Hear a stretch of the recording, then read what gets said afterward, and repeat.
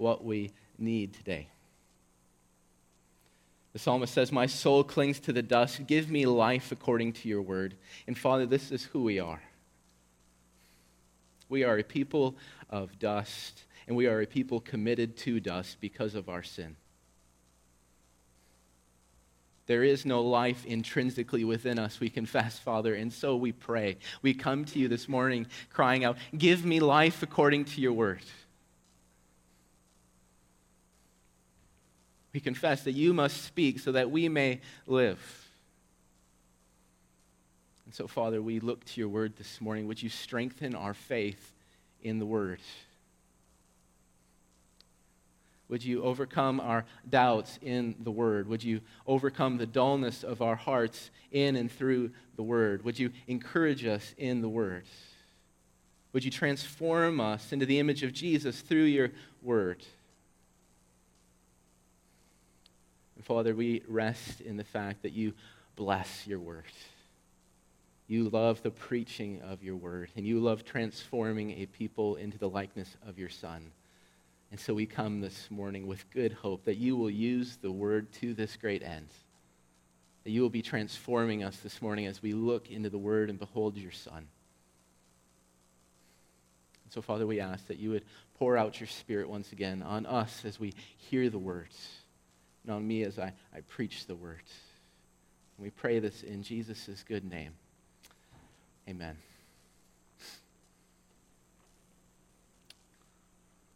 So as Christians, we understand that the Bible that we have just opened up and that we read from this morning is God's revelation. We understand that in these pages, in this sacred book, that God, he reveals his plans and he reveals his good purposes to us. And even more importantly, even more fundamentally, in the Scriptures, we find that God actually reveals himself to us. When we open up the pages of this sacred book, we learn what God is like. We learn what God does. We learn who God is. We even learn the names by which we should call upon this God. But as we look at our Bibles this morning, we also have to reckon with the fact that the Bibles we hold and read did not magically drop out of the heavens, bound in leather with the letters ESV on them. The documents, the different books that make up the Scriptures were written over a span of thousands of years. And as we think about this span of revelation, it becomes clear that God's revelation is progressive in nature. And what this means is that as we read the Scriptures, moving from Genesis to Exodus and finally all the way to the book of Revelation, we learn more about God's plans and purposes. They become more clear. They become more definite to us. And this idea of progression applies to our knowledge of God himself. As we move throughout the Scriptures, as we keep reading and studying, we gain clearer and more descriptive pictures of who this God is and what this God is like. And so we can chart out some of this progression in the Scriptures. We can start in the book of Genesis. Abraham meets God in the book of Genesis. And when Abraham meets God, he begins to learn who this God is and what this God is like.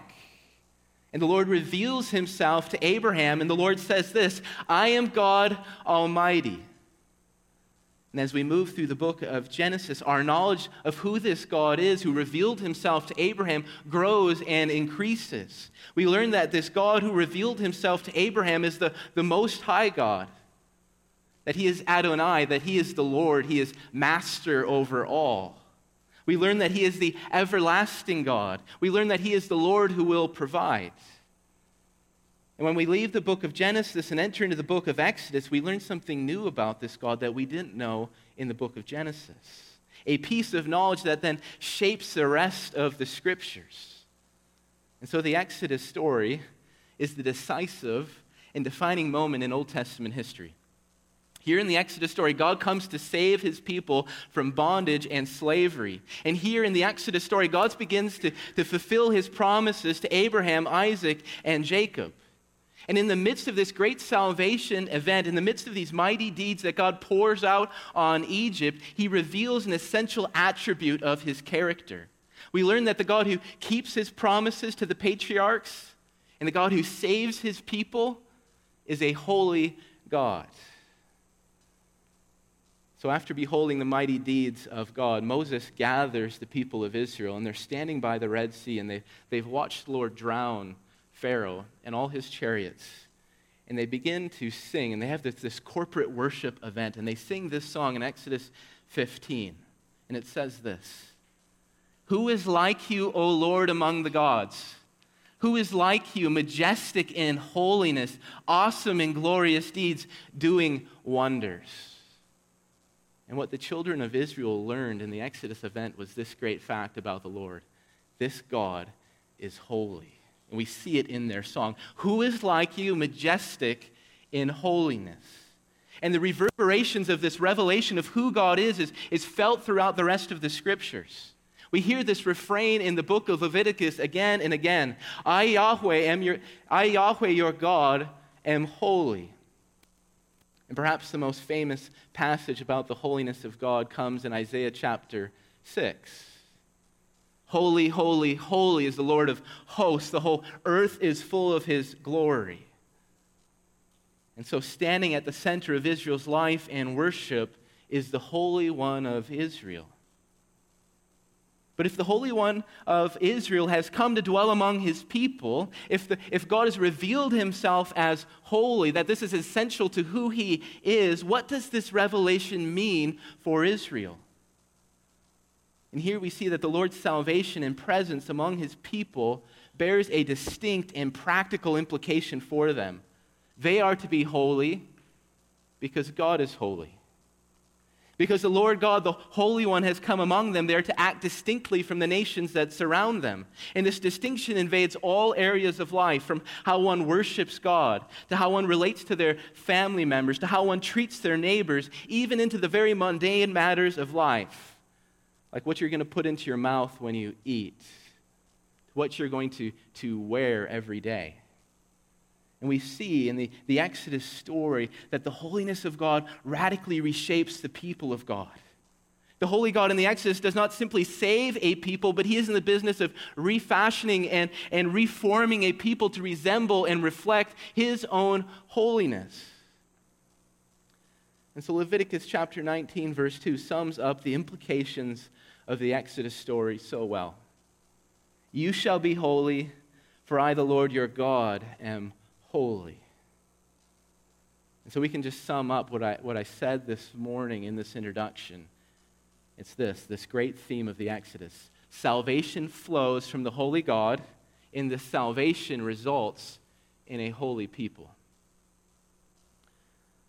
And so we've been working through the Gospel of Mark the past months, and we've come to realize as we've been working through the Gospel of Mark that Mark has consciously built his story of Jesus upon the Old Testament Scriptures. From the very first chapter of Mark's Gospel, he preaches to us, if you really want to understand Jesus, if you really want to understand this gospel that I'm proclaiming to you, you must go back and carefully understand the hope, the patterns, the stories, the prophecies of the Old Testament. And particularly important for Mark, as it is in the rest of the Bible, is the Exodus story. And Mark consciously and carefully builds the story of Jesus around this great salvation event. And we can just make some comparisons this morning. Just as the Lord in the Exodus story split the Red Sea, Jesus again and again in the Gospel of Mark shows his sovereignty over the sea. He calms the sea with just his word. And then last week we saw Jesus walks upon the water, showing his sovereignty over it. Just as the Lord freed Israel from bondage to Pharaoh, we see in the Gospel of Mark Jesus working to free Israel from bondage to a greater Pharaoh, Satan himself. Again and again and again, Jesus casts out demons, and he is liberating Israel from their captor. Just as the Lord drowned Pharaoh's army in the sea, we see another drowning take place. An army of demons enter into the herd of pigs, and they rush off the cliff, and they drown in the sea. And we could go on listing similarities between Jesus' ministry and the story of the Exodus. And Mark wants us to make these connections. And so we can do a bit of reasoning this morning. If Mark is consciously building his story around the Exodus story, we would then expect that this gospel, that this story that he is telling us about Jesus, would also then be built around the great theme of the Exodus, Salvation flows from the holy God, and the salvation results in a holy people. So it's clear when we look into Mark that the holy God of the Exodus has arrived, and has arrived in the person of Jesus. We can go back to chapter 1, verse 24. And in chapter 1, verse 24, we hear the startled cry of the unclean spirit. And what's so interesting, from the unclean spirit, we learn something very important about Jesus. The spirit confesses this: I know who you are, the Holy One of God. And as readers of the Exodus story, that should make us pause. And as we continue to read the story after story reveals that salvation flows from the Holy One of God. Wherever Jesus goes, the sick are healed, broken and deformed bodies are made whole, demons are cast out, and most importantly, people are forgiven of their sins. And so this morning we can say that in the coming of Jesus, something greater than the Exodus has happened, something greater than the splitting of the Red Sea, something greater than the 10 plagues, something greater than Pharaoh's army drowning in the sea. We can say this: because Jesus has come, the time is fulfilled and the kingdom of God is at hand.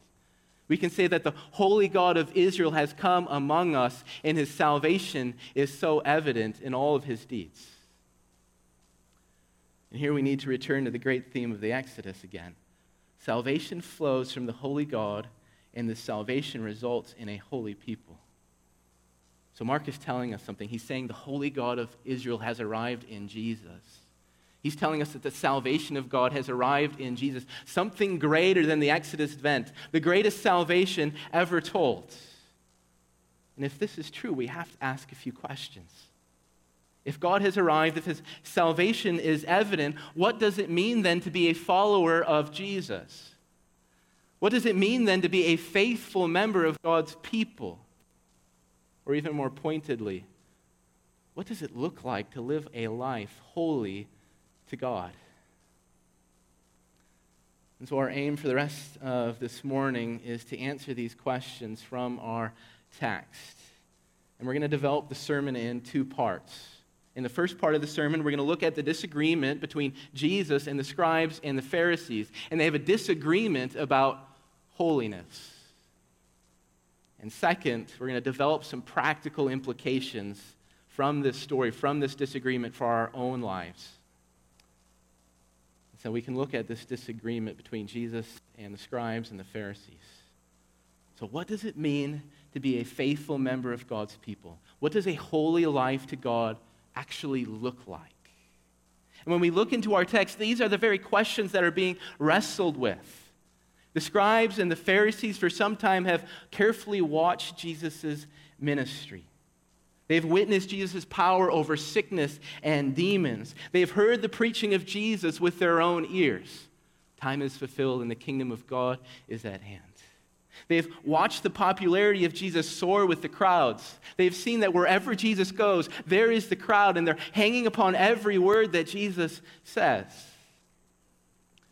But when the scribes and the Pharisees look at Jesus' ministry, they are not filled with joy or happiness. They don't see any good news in Jesus' proclamation. Rather, they're filled with concern. So concerned that we learn in chapter 3, verse 6, they held counsel with the Herodians against Jesus, trying to figure out how they might destroy Jesus. So concerned that these men publicly campaigned against Jesus. They ran attack ads on the TV. They ran smear ads against Jesus saying, "He is possessed by Beelzebul, and by the prince of demons he casts out demons." But we have to ask, what was it that made these spiritual leaders so concerned about Jesus? And again and again and again in the Gospel of Mark, we see that their contention with Jesus centers around the issue of holiness, what it looks like to be a member of God's people. And at every turn in the Gospel of Mark, it seems like Jesus is pushing on these boundaries of holiness. He dines with sinners and tax collectors. He touches and heals those who are ritually unclean. His disciples do not keep the days of fasting, nor do they scrupulously follow the Sabbath regulations. And to the scribes and to the Pharisees, when they see Jesus, they see a lawbreaker. And they're concerned because the crowds are following this Jesus, and it seems like he's going to lead Israel astray into lawlessness.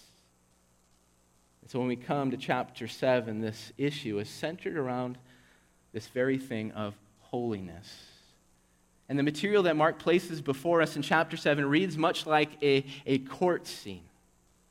So we've all watched TV court shows, how they proceed, and they always start with some kind of indictment, a charge. And so Mark records the evidence that the scribes and the Pharisees bring against the Lord Jesus. We see this in verses 1 and 2. Look there with me.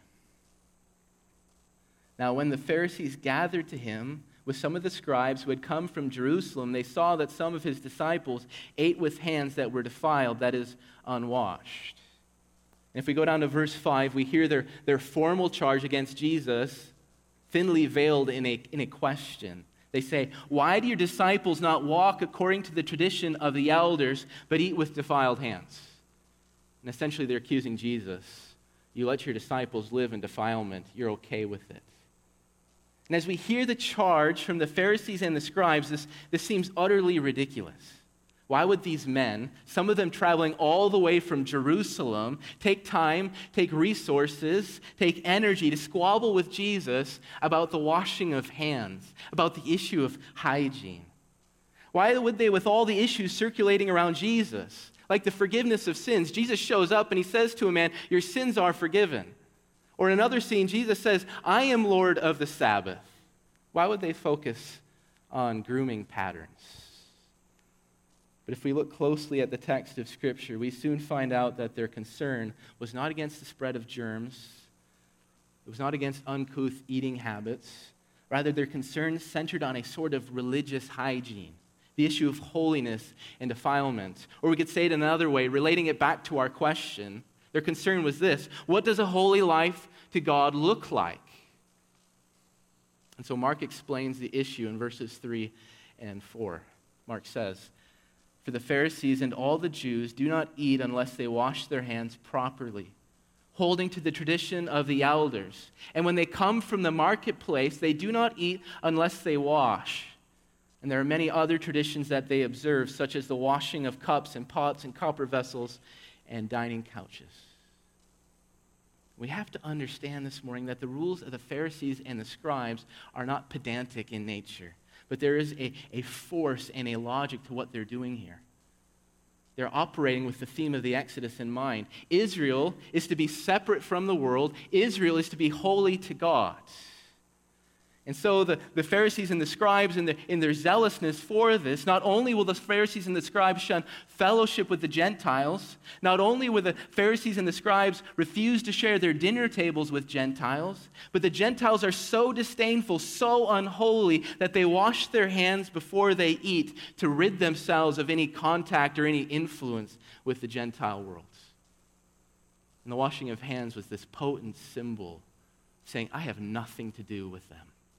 Every time before you eat, you would remind yourself, I have nothing to do with them.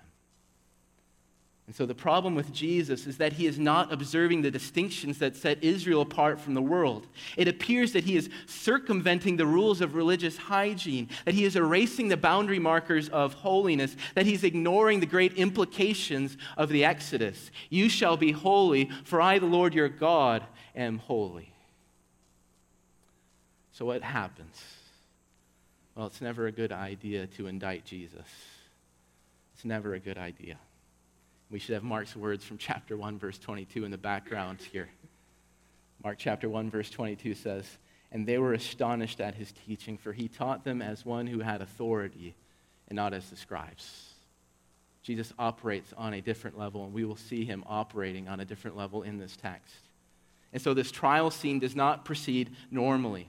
Jesus, the one who is on trial, does not defend his ministry or his person or even his disciples. He does not offer up testimony or witnesses or a rebuttal. Rather, Jesus leaves his seat and walks to the judge's bench, we could say, and there he puts on the judge's robe and he takes up the judge's gavel. And it is here from the judge's bench that Jesus exposes that these men, The scribes and the Pharisees, these religious leaders charged with caring for and shepherding the people of Israel, have radically misunderstood what holiness to God is all about. They don't get it. So Jesus begins his sentencing in verse 6. He says to these men, "Well did Isaiah prophesy of you hypocrites." We're well accustomed to this word, and what Jesus means is that these religious leaders were like professional actors. While on stage, they could beautifully demonstrate the life of holiness. With an audience before them, pious words flow out of their mouths. But their holiness, their devotion to God is just a stage act. It had not penetrated into the very core being of who they are.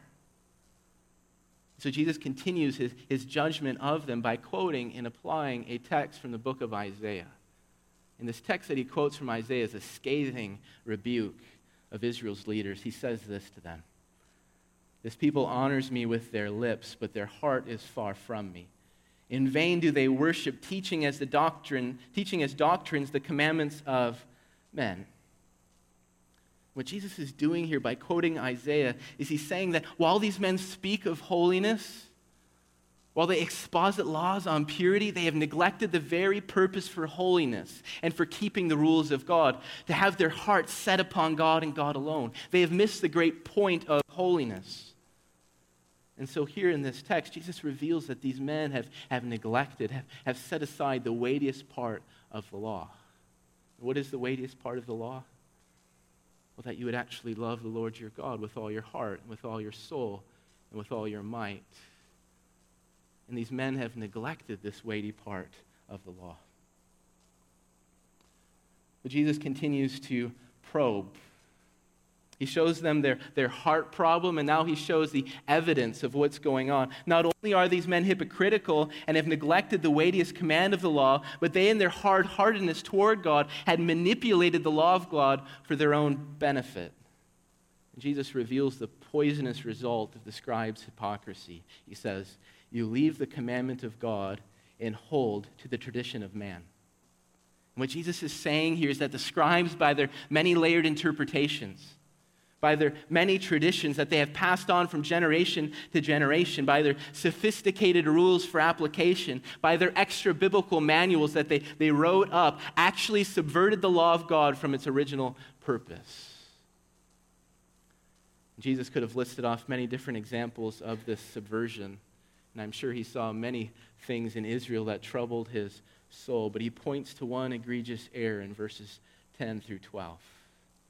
Jesus says, "For Moses said, 'Honor your father and your mother,' and whoever reviles father or mother must surely die. But you say, if a man tells his father or his mother, 'Whatever you would have gained from me is Corban, that is given to God,' then you no longer permit him to do anything for his father or his mother." So what does this mean? Well, in ancient Israel, there was no such thing as a retirement plan or a pension plan. One would work as long as you could, and when you couldn't work anymore, your retirement plan, your pension plan was your children. Your children would take care of you in your old age. And so the fifth commandment bears a special importance within the life of Israel. Honor your father and your mother. And when we think about the fifth commandment, we often think about our little children, telling them, well, you need to honor me, you need to obey me.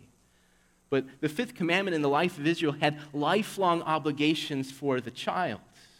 They had to care for their parents when they got old and infirm. What's going on in this text? Well, the scribes and the Pharisees, these crafty teachers, allowed grown men to shirk their responsibilities towards their needy and aging parents. They taught all that one would have to do is say that their wealth is apportioned to God. They would say, this is Corban. In making this legal exclusion, they would no longer have to use that money that they said is given to God to care for their parents. And the real catch here, the real good thing for these people was if they portioned it to God, they didn't actually have to give it to God. They could keep it for themselves. Essentially, all that they would exclude their parents from having any right to their property or money. So as we peer into Mark 7 this morning, we get a clear picture of the religious wreckage in Israel. In their hand, Israel had the pure law of God, but in their hardness of heart, they choose to cover over it and ignore it, preferring the words of man before the words of God. And what we see in chapter 7 is a real tragedy. These people are dull towards God. These people have turned aside from God. They've preferred their own laws, and in doing that, they're actually hurting other people, even their own parents. And while we see tragedy in this text should create a deep appreciation for the work and ministry of the Lord Jesus. The aim of Jesus' ministry, the very reason he spilt his blood and gave up his body in death, was to deliver a people from what the scribes and the Pharisees have in their hearts, to deliver a people from hardness of heart, to deliver a people from reckless neglect of God's words. What we see in the scribes and Pharisees is our own story. It's the story of every human being, every child of Adam. But Jesus comes. And because of Jesus' coming, because of his ministry, because of his life and death and resurrection, there's a better hope for us. In the Old Testament, there are these prophecies that talk about a new covenant coming. In Jeremiah 31, Jeremiah speaks of what this means for the people of God. And because of Jesus' ministry, his death and resurrection, Jeremiah's words are actually true of a people, the church, all who trust and believe in Jesus. And this is what Jeremiah says. For this is the covenant that I will make with the house of Israel after those days, declares the Lord. I will put my law within them, and I will write it on their hearts. I will be their God, and they shall be my people. And no longer shall each one teach his neighbor and each his brother, saying, Know the Lord. For they shall all know me, from the least of them to the greatest, declares the Lord. For I will forgive their iniquity, and I will remember it no more. What we see in the scribes and the Pharisees is no longer true of a people who trust in Jesus. So we can go back to our questions this morning, our logic of the theme of Exodus. So the Holy One of Israel has come in the person of Jesus. His salvation is evident. We're present partakers in the new covenant, what Jeremiah talks about. We've tasted the ministry of the Spirit. Our hearts have been made agreeable to the law of God. We know the forgiveness of sins. We actually know the Lord. We have to ask then, well, what does it mean to be a follower of Jesus now? What does it mean to be a faithful member of God's people? What does a holy life to God actually look like now in light of Jesus and his salvation? And so we've looked at the wreckage of Israel, but now we can do a positive work. And from Jesus' words, we can build a positive doctrine for the Christian life. And our doctrine is this morning. A disciple of Jesus is one devoted to God, obediently keeping his commandments. This is the great outcome of the gospel. Jesus died, he was raised, he is seated in heaven, he's poured out his Spirit upon the church so that a people might be holy to God, keeping all of his commandments.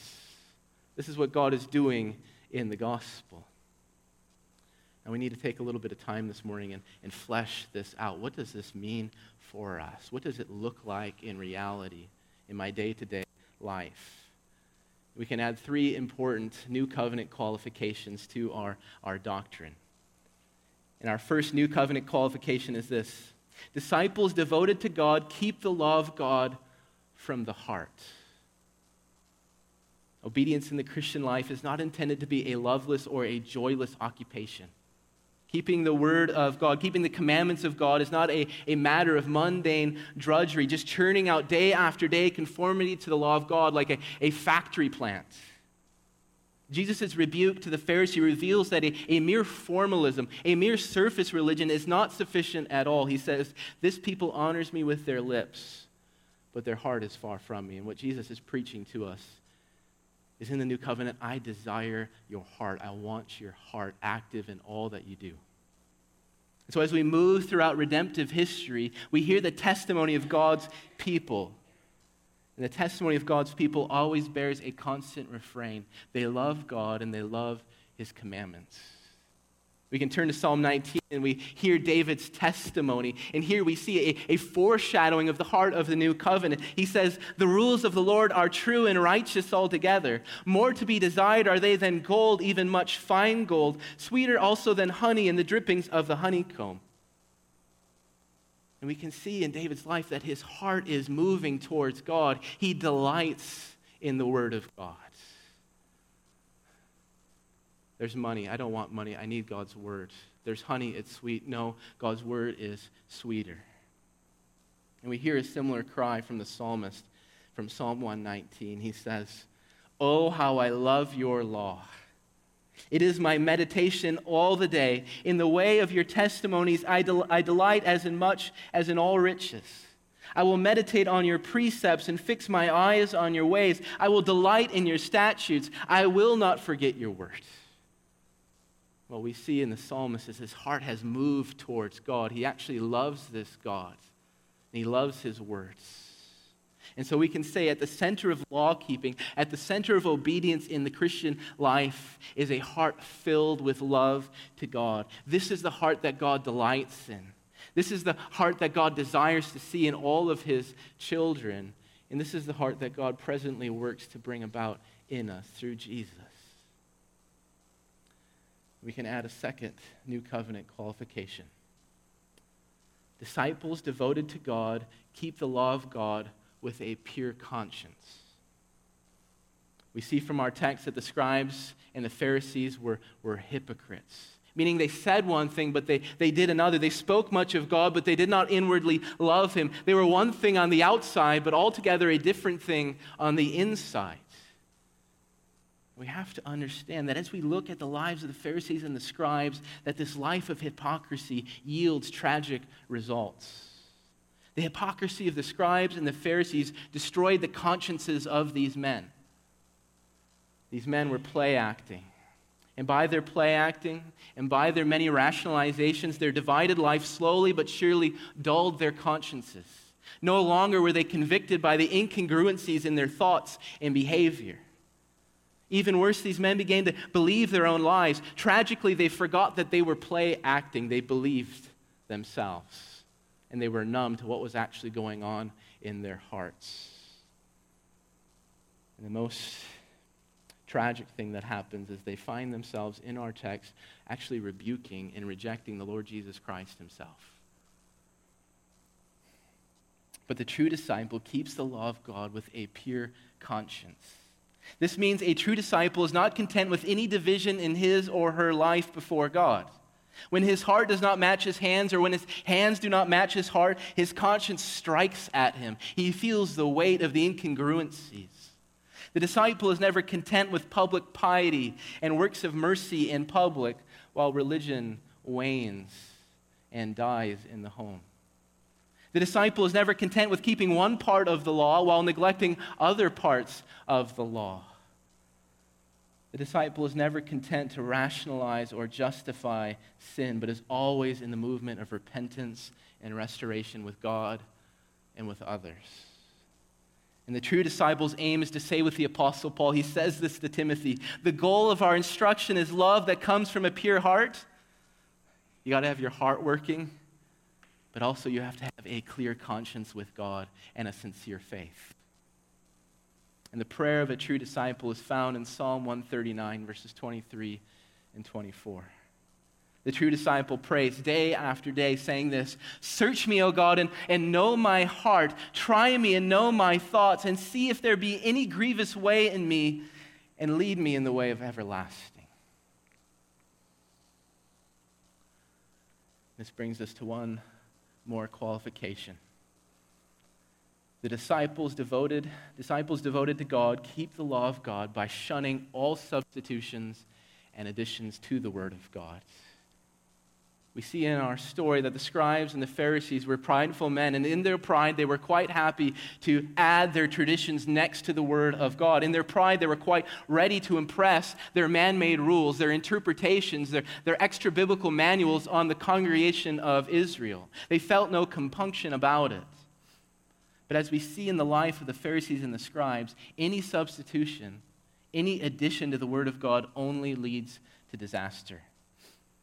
What did their additions and substitutions do? Well, it led them to leave the Word of God behind.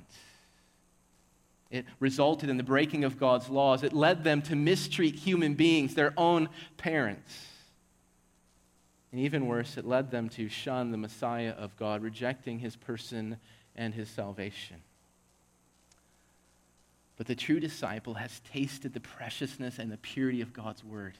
Therefore, the true disciple knows the emptiness of all human traditions and man-made rules. The true disciple reckons with his heart. They cannot bring life. They cannot kill sin. They cannot calm our anxious minds. They cannot overcome our fears. They cannot fill our hearts with peace. They cannot mediate life to us. They cannot lead us to God. The true disciple knows what Paul says to the Colossians in chapter 2. Why do you submit to regulations according to human precepts and teachings? These indeed have an appearance of wisdom in promoting self-made religion and asceticism and severity to the body. But Paul says they are of no value in stopping the indulgence of the flesh. They are of no value to help you kill sin. They're not going to help. And therefore the true disciple makes Psalm 119, verse 15, the constant prayer. My soul clings to the dust. Give me life according to your words. The true disciple knows it is only the word of God that can revive my soul. It is only the word of God that can make the simple wise. It is only the word of God that can rejoice my heart. It is only the word of God that can give light to my eyes. It is only the word of God that can give me life. And so the true disciple prays, my soul clings to the dust. Give me life according to your word.